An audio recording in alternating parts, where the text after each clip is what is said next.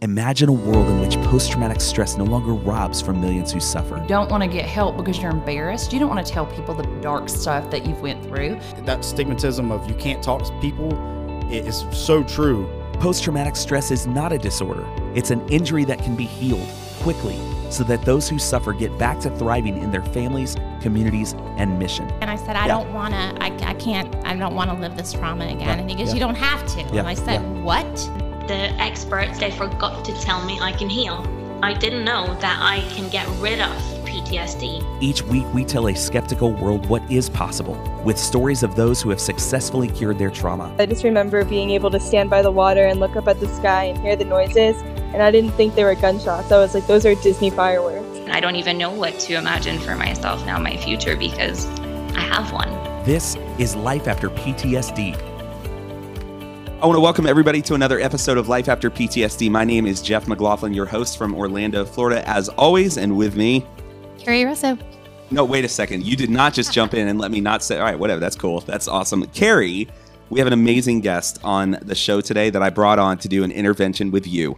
Okay, because Carrie, you have a problem, and it's called your cell phone. Dr. Anna Lembke, psychiatrist at Stanford University, specializing in addiction medicine, and one of the contributors to The Social Dilemma, the Netflix documentary that is absolutely making waves and is wrecking me right now for sure. And Carrie, actually, you saw it first. I did. You did. So let's welcome Dr. Anna. Anna, thank you for being on with us today. We appreciate your time with us. Oh, sure. I'm happy to be here. So as we get started today, just full disclosure to the audience, I got to spend, an hour or so on a call with you last week and just kind of chatting and conversing, and we were working on another show. And it's been a pretty transformative week already in our family's life. And we found Anna because of watching The Social Dilemma. It wasn't Carrie that was the first one that kind of recommended it to me, but she just, how like somebody. If you were looking at your social media, you would have seen I did it first because I did put it on social media. So maybe I'm not as bad as you on my social media, and I take breaks from time to time. That sounds so self-righteous.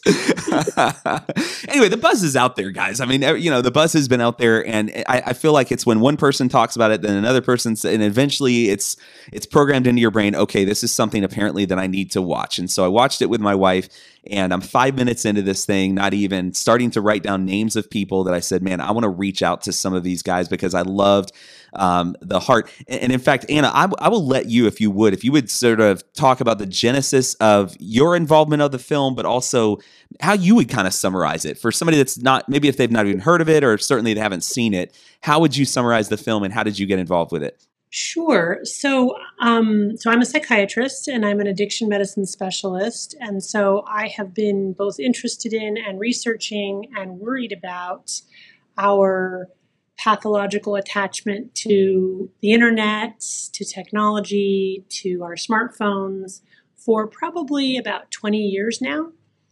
And it originally came out of seeing patients coming in to my clinic seeking help for all kinds of things: depression, anxiety, addiction to drugs and alcohol, but also increasingly patients coming in seeking help with pathological gambling or pathological pornography engagement or pathological shopping or pathological social media engagement.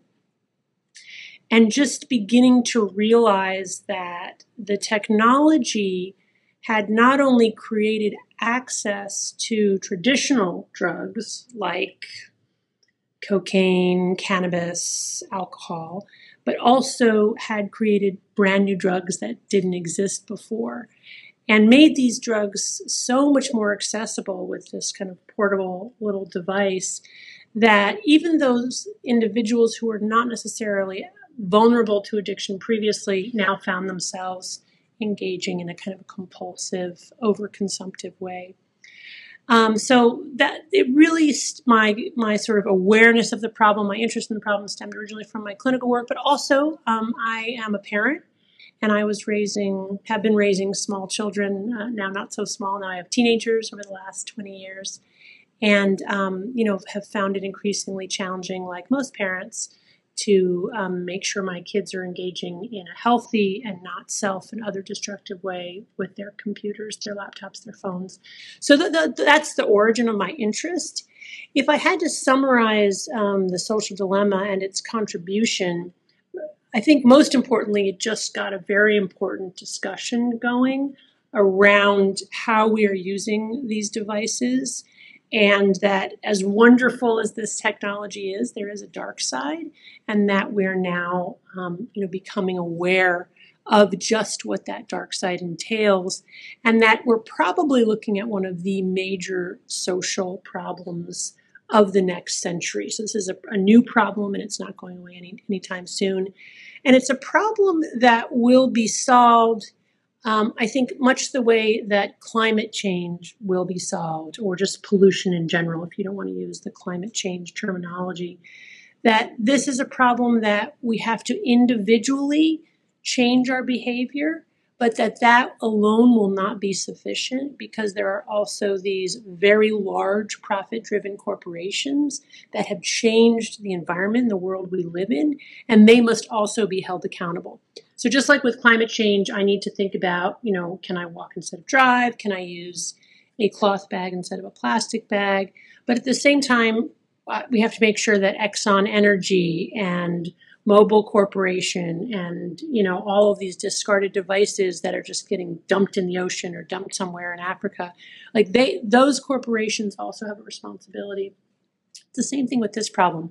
And I think the Social Dilemma really highlights that. It's not just the impact on our individual brains and what we can do in our own behavior, but also what these companies are doing and how they've intentionally made the devices addictive, and how the whole infrastructure is created to keep us locked into a kind of a pathological engagement that also kind of tilts our democracy too, because then we're being influenced in a sort of echo chamber by information that's not a level playing field. So that's sort of my summative of kind of what I think the contribution is of the Social Dilemma.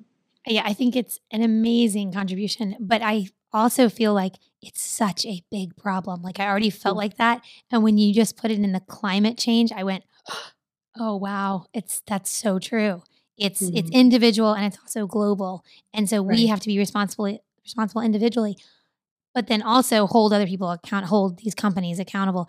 Yes. However, I will tell you, I feel like on an individual basis, I can remember years ago when my oldest son had a cell phone, and I needed to put him on restriction for some reason. He had done something, and somebody was picking him up, and they had a change in plans, and they couldn't then get him.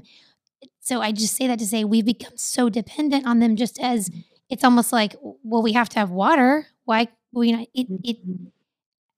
daughter the other day literally called me because we have limits on her phone.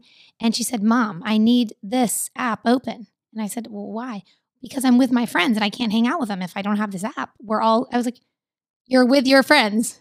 Go be with your friends. But I thought, what are we coming to where we feel like we have to have this? And what scares me as a parent, and I think I heard that loud and clear, you saying, hey, I found this because of my practice, but also I have kids and I wanted them to use this responsibly. But what is responsibly? What is, how much is too much? And I thought too, as we're sitting here listening to you, and we're both really excited about this, both of us looked at our phones. Now I think we're both looking up, like I was looking up, best quotes from Social Dilemma. And I think he was doing the same thing. But it's like, oh my goodness, 5 minutes and we're both on our phones. Mm-hmm. That's a secret. Who started it? That's the question. So Carrie, right away, as you've heard that sort of the opening statements here, what are your thoughts on these problems, like personally for you? I'm not trying to make this Carrie's intervention. I'm just saying my intervention. Yeah.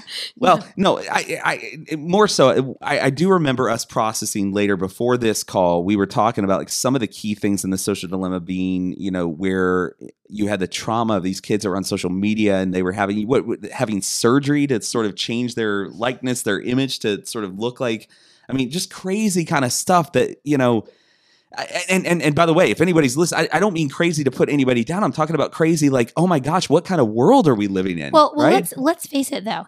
I'll never forget. I was at a eating somewhere, and these two women were talking, and I was much younger than I am now, and these women were probably my age actually now, but they were talking about having photos, and the person was going to Photoshop something, on their to make them look better. And this was the early days of Photoshop, right?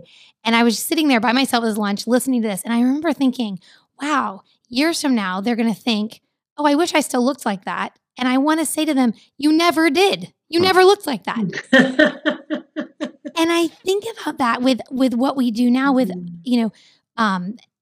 fixing our pictures and making our, Zoom. The other day, I was on Zoom, and I have the filtered view of Zoom where it makes your look softer. And I looked at myself, I was like, man, I like this lipstick. And then I walked in the bathroom, I was like, oh yeah, that's not really me in that picture. That's filtered. But that's just one small little piece of these kids taking pictures of themselves. What do you see? So I definitely see a problem. I mean, all day, every day, we have to be on our phones, right? I think of taking a break from social media, and I think, well, I can't work. Like, I have to do this for work. Yeah. And of course now, even with our jobs, if we're doing marketing there's no end. You can now do it 24/7.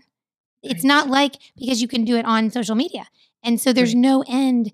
And you can, for counseling, I've learned overseas people. Let me add something there too. Okay. Full confession. I wasn't looking up quotes for Social Dilemma. When my phone was going off, it was an unknown number. Now it's the person we're going to be doing a call with later, but it was a number that I didn't know. Now, Dr. Anna, I'm just curious to know, we get dopamine when we get notifications, right? We get dopamine when we get text messages from somebody we want to get a good response from or whatever it is. When we started to get that, like, freaking out, who is this? Like, who is that? Like, I feel like it was almost like an instant, like, fight or flight response. Like, we're not designed for this. Like, I don't need to be worrying about who's calling me all the time. Can you speak to that right now? Because I think it's like positive and negative sort of bursts of these things that people get. Is that true, or am I just crazy here, or is it both? Yeah. Okay. Well, you guys have said a lot of interesting and important things. Maybe I can just go through them one by one. So, Carrie, be careful. She's a psychiatrist. You're going to get diagnosed. Oh, no. I only do that when, I'm kidding. But I think first I would want to validate how true it is that this technology is deeply embedded in our lives. Yeah. And that we essentially can't function, especially as professionals, and in many cases, one could argue as parents, without these devices, because it's just become part of how we do things. So I think that is really true, which means that one of our major tasks as a society going forward will be to define together a new etiquette and new standards around what is proper use of these devices and when are they absolutely necessary and when are they really not. So that's the first thing. But I think I would also say that I do think that people rationalize their use in ways that are not justified. So they convince themselves that it is essential to check the device or to go, onto Facebook or to answer the call from a number they don't recognize, because they must do it in order to be a good professional or be a good parent or make sure their kids are safe or on and on, when in fact that's not really true. Yeah. And it's an illusion of keeping our kids safe, or it's an illusion of being a productive worker. And so I think that's really important to verify too, that, and it's not until, again, which is why I so recommend some time away from the device, because when we're caught up in it, everything seems like an emergency. But when we step away, we're really able to parse out, no, that I don't need to be checking that often or in that way. My kid really can go out and not necessarily be tracked by me every second or respond. We all grew up, all of us here of an age, we grew up without phones or devices. We made it. Do you know what I mean? But somehow we've convinced ourselves that our kids can't even walk outside the house unless they have a way of calling 911. So I think that that's really important to establish. The thing about, getting a number or an alert and having sometimes having this kind of euphoric dopamine high from it because it's reinforcing, and other times having it be kind of a fight or flight, like, oh no, disaster, pending disaster. What's really interesting about the dopamine reward pathways in the brain is that they're as likely to be triggered by an extreme stressor as they are by an extremely pleasurable activity. Oh, gosh. So, for example, in animal studies, if you expose a rat to cocaine by letting it press a lever and you stick a probe in its brain and measure dopamine release, you see a huge spike in dopamine release as soon as that cocaine enters the system. But if you do what's called a foot shock, electrify the floor and just violently foot shock that rat, you will see an identical spike in dopamine in the brain. So it's fascinating because, can we get addicted to stress? We can, and we know that, right? Like adrenaline junkies is a phrase that we've coined and accepted, and we kind of know what we mean by that.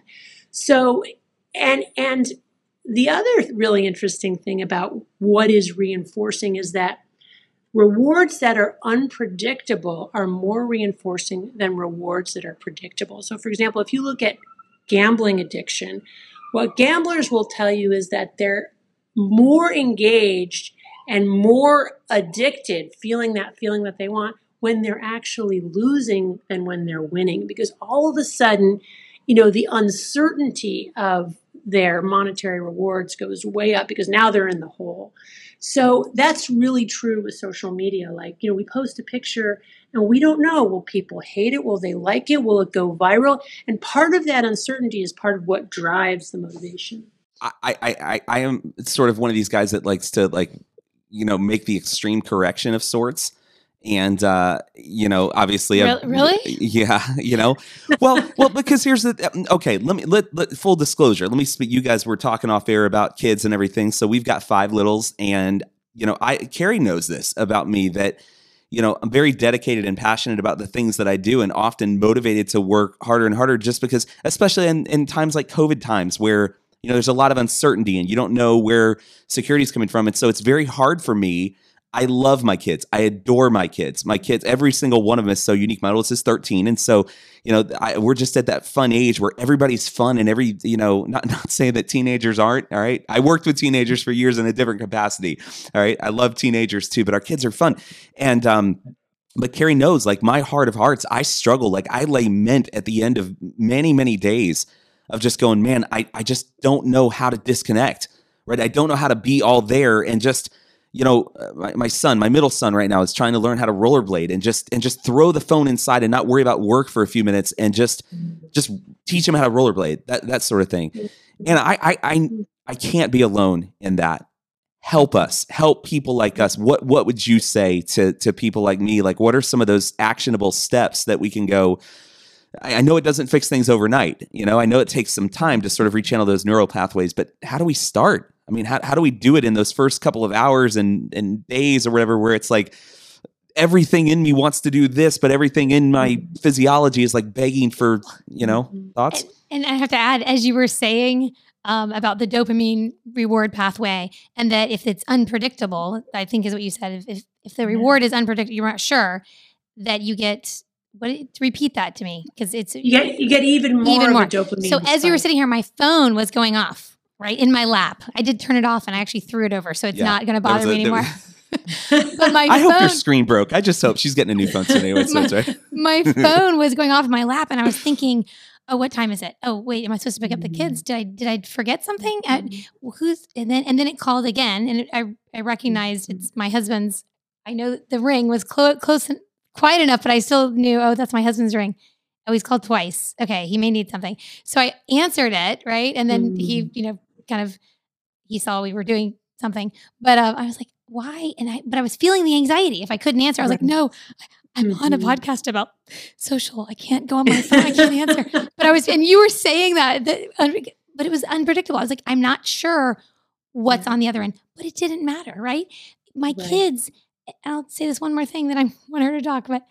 My kids their school made a rule last year or 2 years ago that the children could not have their phone in the school at all. I mean, they finally acquiesced and let them lock it in their locker all day. But if it was seen out, it was taken, and it was absolute.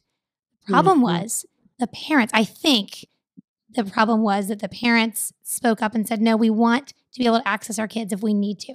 And I said, and my kids were like, but Mom, what if I need to call you? I said, well, when I was a kid and I needed to call my parents, I went to the office and they let me use the phone. But that is so embarrassing. They will let you. There's a lot of loving people there. They care about you and you're not going to be hurt. But the school had enough parents, and I think that's how it happened. The school had enough parents that they changed the rule. And the kids still aren't supposed to use their phones, but they now have them, and they do. So what is the answer for us? Yeah, well, I mean, first of all, let me say neither of you is obviously an isolated example of these kinds of struggles. This is exactly what we're all dealing with all the time.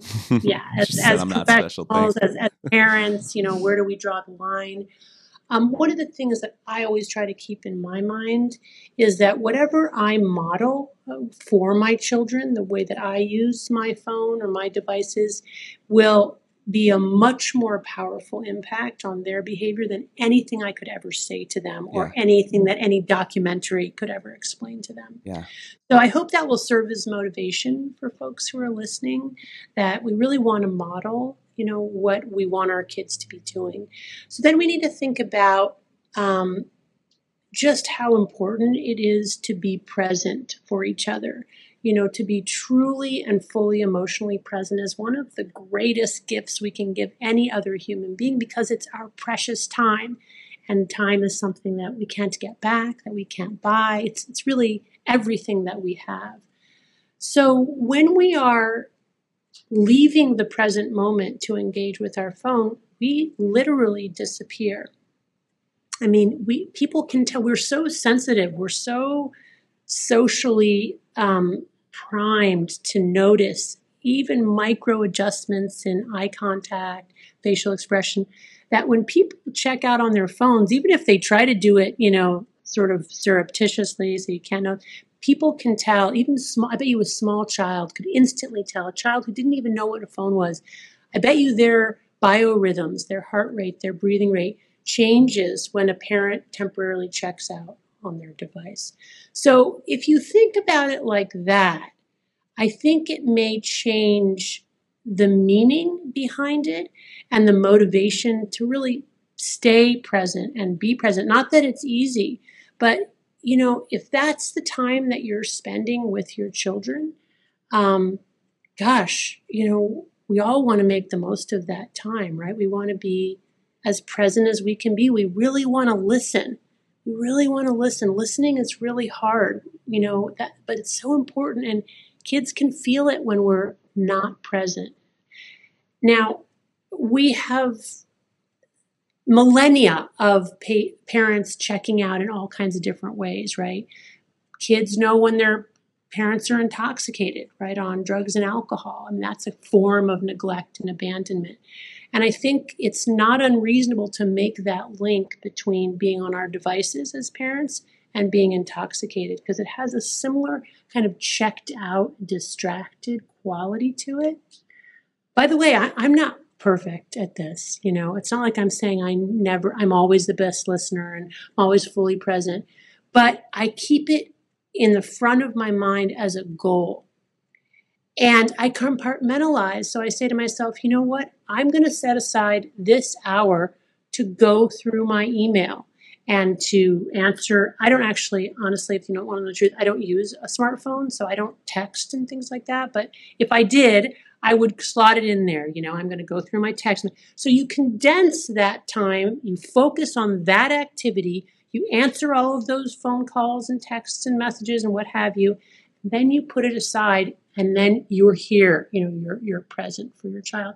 And you demand the same of your child, okay? You demand that of me. So, we're talking right now. Please put the device away. Close your laptop. Let's be here for each other. We're having dinner right now as a family.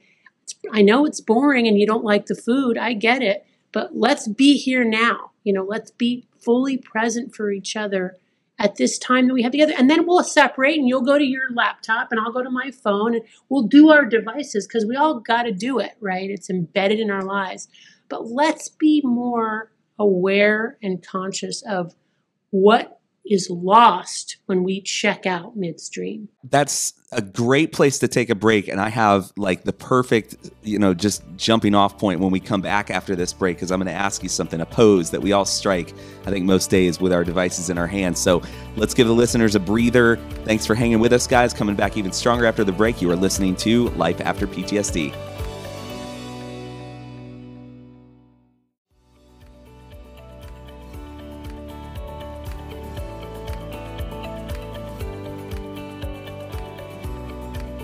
Here we are back with Life After PTSD, having a great conversation with Dr. Anna Lembke of Stanford University, contributor to The Social Dilemma. Dr. Anna, literally last week after we were on the Zoom call or Face, whatever we were on, next day, I'm driving home from here, actually, from the center.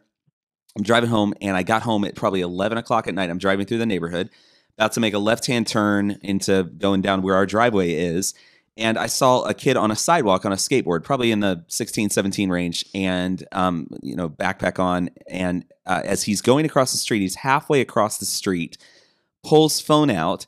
And I don't know, it seemed like one of the streetlights was kind of out. It seemed especially dark. And then he pulls the phone out, he's got it in that pose of just, kind of down there by the waist looking up. And then boom, the big glow of light kind of lights up right there. And it occurred to me, it said, man, like, why? Why did he need to? Right in the middle of the intersection. He didn't stop. I mean, he kept going. So it was no inconvenience to me whatsoever. It was just sort of a sad look. And I feel like since we talked last, I keep seeing that everywhere. I see that pose. I mean, I saw a lot of it before, and we always noticed, we're here in Central Florida, so we go to the theme parks and stuff like that. You see people where most of us used to stand in line and we played, what's that little slap game? You slap whatever it is, you put your hands out here and slap it. People would do that kind of thing. Now everybody, mom, dad, the kids, the 2-year-olds got an iPad in front of their heads. Like everybody's in that pose, looking down. My wife and I used to say that the movie, I think it's Pixar that did it, WALL-E. We always used to say when that thing came out that it was just prophetic. It was just like where we were headed and everything. And I'm like, we're there. Like we're in WALL-E world. Like no joke, not Walmart world, but WALL-E world right here. Yeah, I agree. With screens everywhere. Tell me about that. Not tell me. We talked about this before for the good of the audience, right? Mm-hmm. There's a reason he pulled that phone out of his pocket like that and probably did it 18 more times before he got home that night, correct? And if you could you speak to that? What is going on when that happens, when we're all doing that? Sure. Well, I mean, in terms of thinking about what's happening in the brain, every time, so we are wired for millennia, to be social creatures and to connect with each other. And that's mediated by all kinds of complex hormone systems, including something called oxytocin, which is the love hormone. And recently, a colleague of mine, Rob Belenka, was able to show that every time oxytocin, our love hormone, is released, it actually leads to a release in dopamine in our brain's reward pathway. Which isn't really a surprise. Like love and intimacy and connection are just deeply rewarding, always have been, always will be, and are fundamental to our survival because we're hive creatures. We need each other. We're not able to really survive and thrive in isolation. But what social media has done is really kind of distilled that rewarding aspect of human connection and turned it into a very potent drug, such that every time we're checking, we get a little release of dopamine. And the more we check and the more we engage, the more dopamine we get. But our brains are very, very smart about adapting and down-regulating our own dopamine production and our own dopamine receptors when we're getting all this, these hits of high dopamine from outside, because we're not meant to be in an ecstatic state for a long period of time. We're meant to achieve it, but not stay there. So if we try to stay there, our brains go, whoop, got to downregulate my own dopamine. So ultimately, we put ourselves into a dopamine deficit state such that when we're not engaged with that device, we're essentially in a clinical depression. We don't enjoy anything else, and we need to re-engage in order to get ourselves up there. Which is why a dopamine fast is so important. And by that, I mean a period of time where you actually fast from that high dopamine substance or behavior so that you can recalibrate and reset your pleasure pain, what I call the pleasure pain balance, or your reward pathways, so that ordinary pleasures become enjoyable again. And so that you're not always compulsively wanting to re-engage with your, addictive behaviors in order to just feel normal. And that's the essential neuroscience of addiction kind of distilled down. When you say dopamine fast and somebody's hearing that, they think of all the different diets that are out there or whatever. You're like, maybe you should write a book. Well, actually, she is. Is your book done? I know it's not out yet, but have you finished it, or are you still kind of finishing up some of the revisions? Where are you at with it? No, it's all done. It's done. Okay. Yep. It's called Dopamine Nation, Finding Balance in the Age of Indulgence. It's coming out next year. It's coming out in August, mainly because there's a large backlog because of COVID in terms of books coming out. But it'll be out in August, published by Dutton, Penguin, Random House. It's available now for pre-order. But it basically talks about all the things we've been talking about, including dopamine fasting and other things. I have to interject something. I've become a bit of a huge fan of audiobooks, and just because I love podcasting already. So I knew, because of our previous conversation, I knew that Dopamine Nation was not coming out till later. It had a pre-order.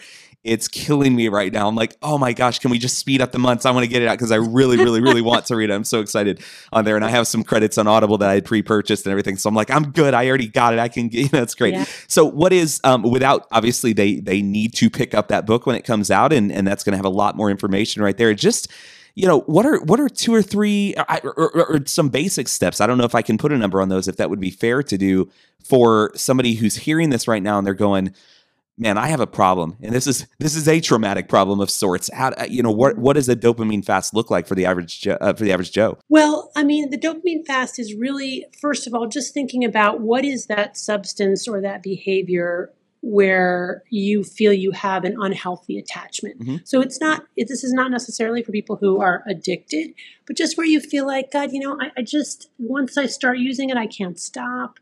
When I'm done, I feel a little bit worse about myself than I did. And I just feel like it's compulsive. Take that behavior, whether it's a specific app on your phone or it's a specific type of food or whatever it is, and just get rid of it for a while. Now, how long?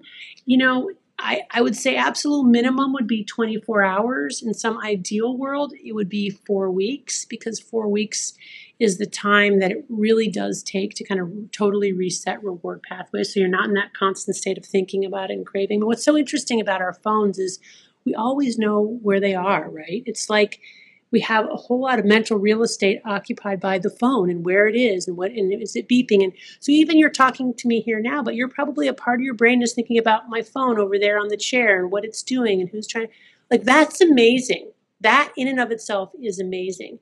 So can you put it away long enough so that you kind of forget about it? Because if you can do that, then you get to that place where you reset those reward pathways. And then when you reincorporate that substance or that behavior back into your life, you can now put some roadblocks in there, right? So that, it's not like you're never going to use it, but how can you reincorporate it in a way that's healthier, that's more in line with your values and more consistent with your future goals? Because the truth is, these devices take up an enormous amount of our time, give us the illusion that we're productive when in fact we're not really making anything. One specific recommendation, you had talked about your family going to an amusement park and everybody, on their phones instead of talking in the car or, playing together in the line.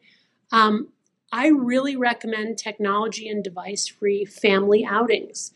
So everybody leaves their device at home, including parents, so that you can't use them, so that you're forced to do something else. Or if you can, rent, if you're going away to a home or an Airbnb or whatever, leave it all back at home. Don't let anybody have it. You'll find yourself playing Monopoly for the first time in 5 years. It's not that Monopoly is so much better than League of Legends inherently. I mean, they're both games. It's just that they're different types of games, and we want to make sure we're not just always playing one type of game, online, especially with strangers. We want to make sure that our online engagement is reinforcing the relationships with the real people in our real lives. It's so funny you say that. My oldest is sort of our, she's not necessarily extroverted by any stretch of the imagination. The other ones are, but she is definitely like sort of the social planner. And, the question for so long was, hey, Dad, can we have a game night? Can we have a game night? Can we have a game night? And, we have tons of board games and card games, and they're always teaching me new card games and everything. And I know that because I've had that phone in my hand so many times and doing different things, that there's this sort of fear of asking that happens sometimes too. And I'll tell you though, when we have game night, right, and we're kind of a rowdy bunch at our house when it comes down to the games and everything. Like we, I think we were the first ones to invent full contact Scrabble, but I'm just kidding. So no, but when we have game night and everything, everybody's, depending on what the game is, we got a big family, so we always kind of have to stand up and be standing around a table versus sitting down around when everybody's happy, right? Everybody's razzing on each other. That's cheating, that's dirty, that's whatever, but we're having fun, and the game ends eventually, and everybody had a good time. And it's like, I can't say that for sitting in front of a screen. I mean, don't get me wrong, we like movies. I'm not, but I can't say that for, if we were all doing, if 2 or 3 of us were on screens over here, the other ones are doing this, and everybody's occupied. I mean, we always said, for us as a family personally, and everyone here on this conversation by definition has a big family in this day and age, all right, with the amount of kids that we have. And we always have said, at least in our family, that big families are just so much fun, right? And I feel like technology is probably the number one public enemy to having that kind of fun. Whether your family's big or small, it really doesn't matter. If there's more than one of you, there's an opportunity there for connection and community. And look, we want to expose the audience to conversations like this, but ultimately they have to make that decision, don't they? I mean, that's just listening to a podcast isn't going to change anything. But I can tell you, as for me, there's no good argument that tells me that anything that's happening on that phone will ever be good, ever be better than what we can have in those personal relationships. And I think both of you would agree with that. So that's really what all this comes down to for me. Well, I do agree with you, but I guess I would nuance it a tiny little bit, because I wouldn't want to say that everything that's on the phone is worse than what's not on the phone.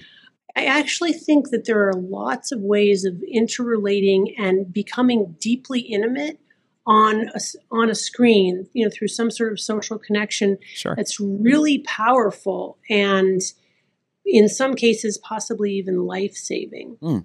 So that's a great segue. Then what are some of the, call it the noble and safe uses that you would see that, man, are really sort of redemptive in their purpose on that involves screens? Do you have some things like that? I want to ask what we were talking about at the break. Yeah. Was I mentioned that my daughter will send a video message, right? And then wait, and somebody else sends her a video message back. In fact, I get yelled at all the time, Mom, because I'll interject. I'll hear them talking. I'll be like, hi, so-and-so.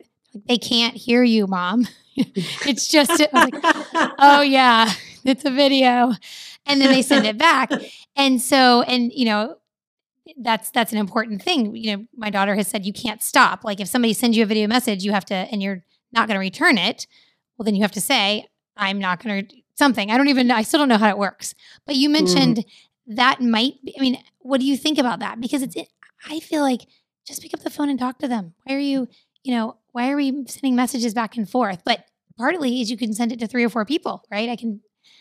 Yeah. So it begs the question, what is the meaningful stuff there? And look, Anna, we're not trying to put you on the spot and say, okay, like Anna's going to speak to the morality of the whatever, but but you are an expert in this field. And I'm especially convinced of that, given even our introduction where you kind of talked about that 20 years ago, you were noticing this problem, right? I don't think any of us were thinking about this. I've been thinking about it for a few years, but certainly not 20 years. You've been on the forefront of this for a long time. So what are the noble ways, if we're going to have these pieces of technology, what are some of those ways that you would say, man, these can be meaningful, of course, and and probably are okay that we don't have listening to Dopamine Nation on an audiobook. Yes. Just off the subject a tad bit, but I will tell you, I realized just a couple weeks ago, I said to somebody, oh my goodness, I used to love to read books, like really love to just sit down and read an entire book. Yeah. And did not like audiobooks. I listened to them with my children when they were little, and when I would get into them sometimes with them, like some different books. But generally, I want to read. That's a pleasure for me. But I realized just recently, I can't do it. I feel like I can't do it anymore because somehow I'm not being productive. I can listen to this while I rollerblade, because that's what I like to do, or while I walk. And that's an okay thing. Like, it feels noble. At the same time, it's like I'm not allowing myself to, because it's not productive. I thought that's a problem. You know, like, that's where our society, I've allowed the society message of, hey, look at what you can do to be productive now. And yeah, I was like, wow, this is really interesting that I realized it just a couple weeks ago. I was like, oh no. So anyway, all of those things to speak to. Yeah, I really appreciate how open you're both willing to be with your own struggles. That's really great. I think that's helpful for everybody to hear that.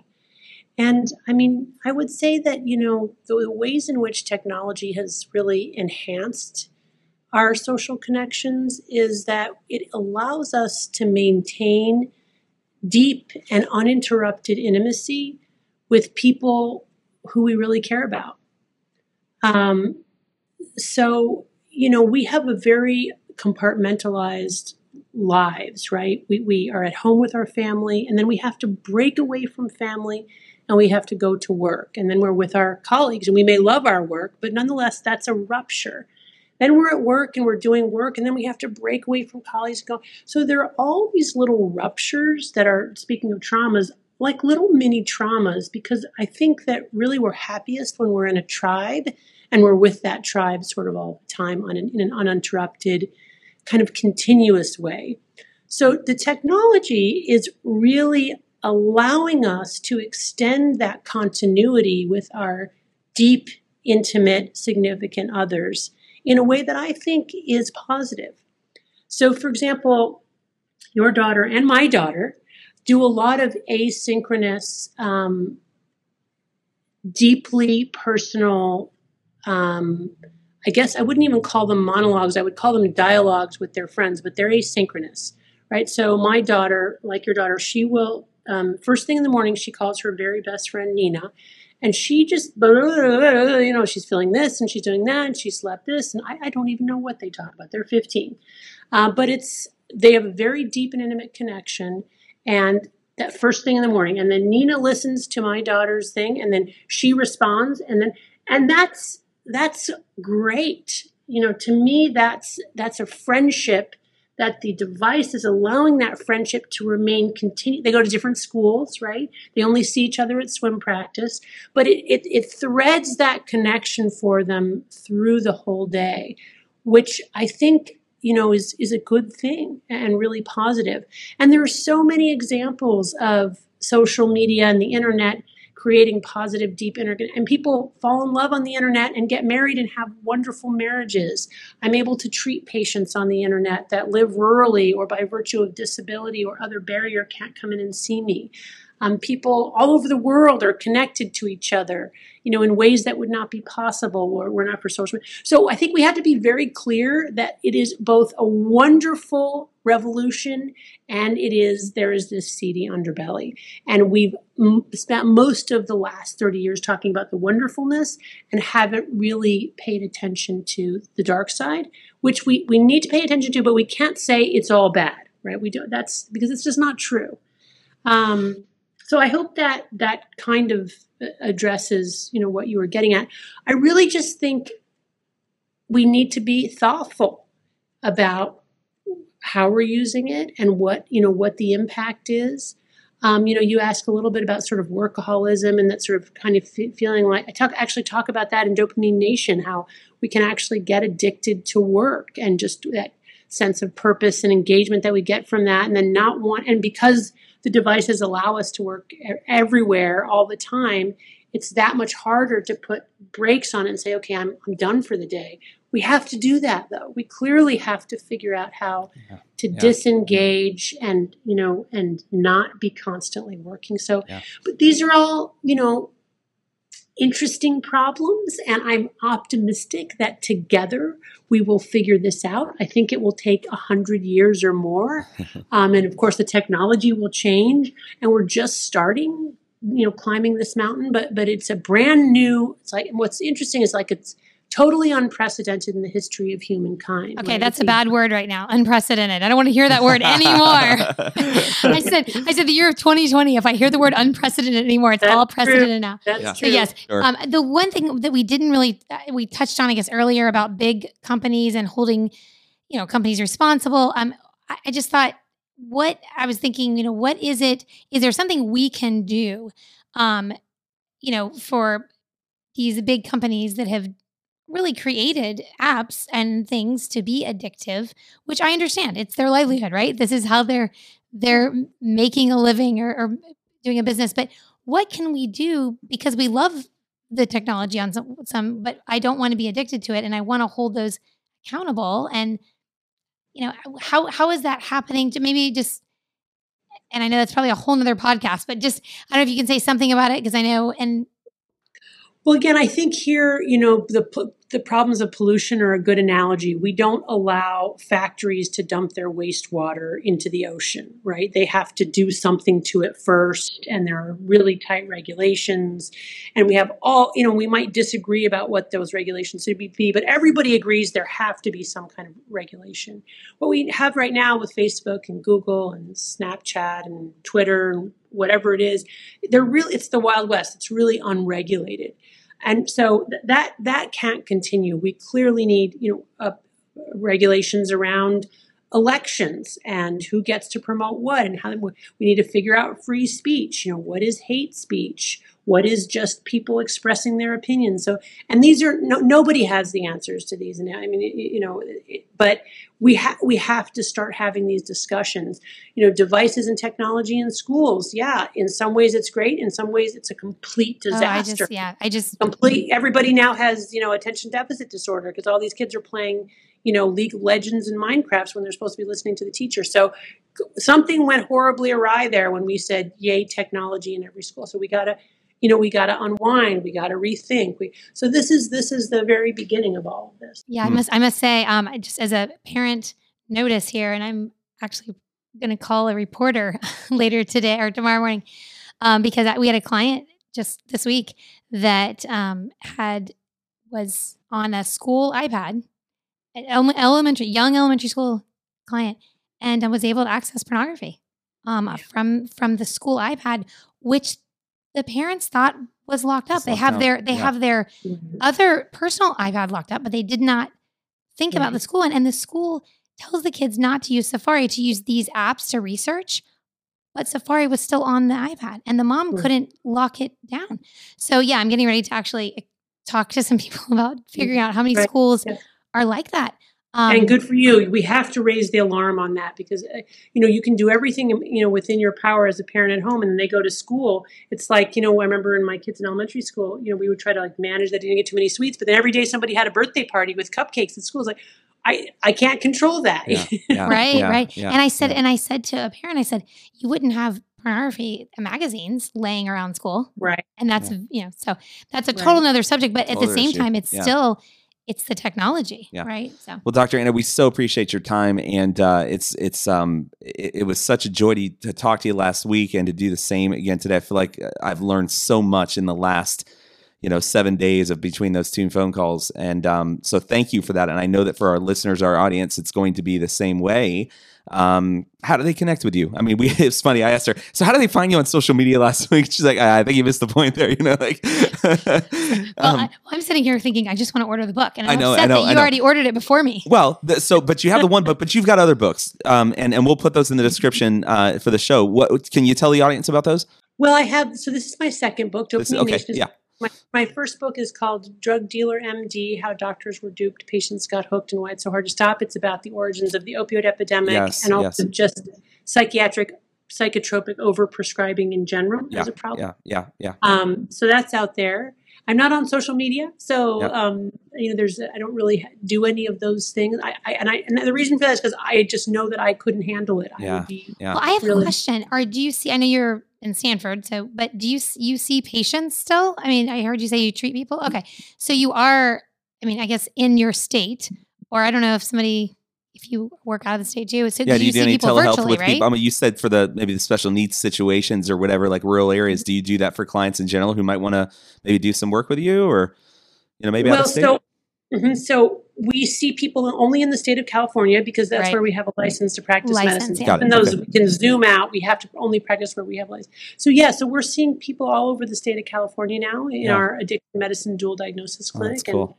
And for anybody who is struggling with these problems in the state of California who wants to be seen in our clinic, they could call 650-498-9111 and ask to be seen in the clinic, and we will see them. And they can also be seen virtually, you're saying? Yeah, if they're in California. In California. Yeah, I knew it was California. Yeah. Well, the unfortunate thing, there's just only a handful of people that live in California, like the electoral colleges I saw yesterday, 55. I was like, wow.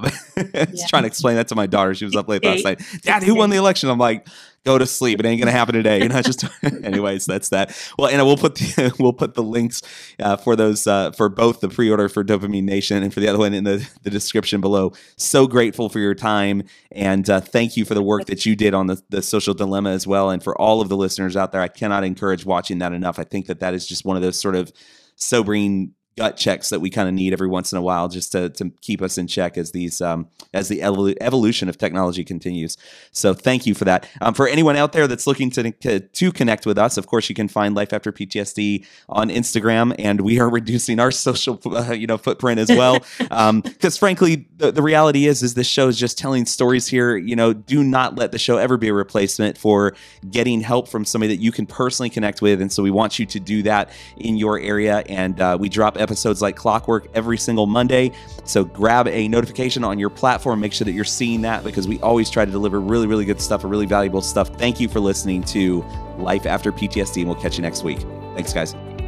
To learn more about our work, visit lifeafterptsd.org. If you enjoyed this episode, don't forget to subscribe, and if you want to support the show, give us a 5-star review and share it with your tribe. Become a patron at patreon.com/lifeafterptsd. Life After PTSD is produced by Jeff McLaughlin. For production inquiries or to sponsor the show, email info@lifeafterptsd.org.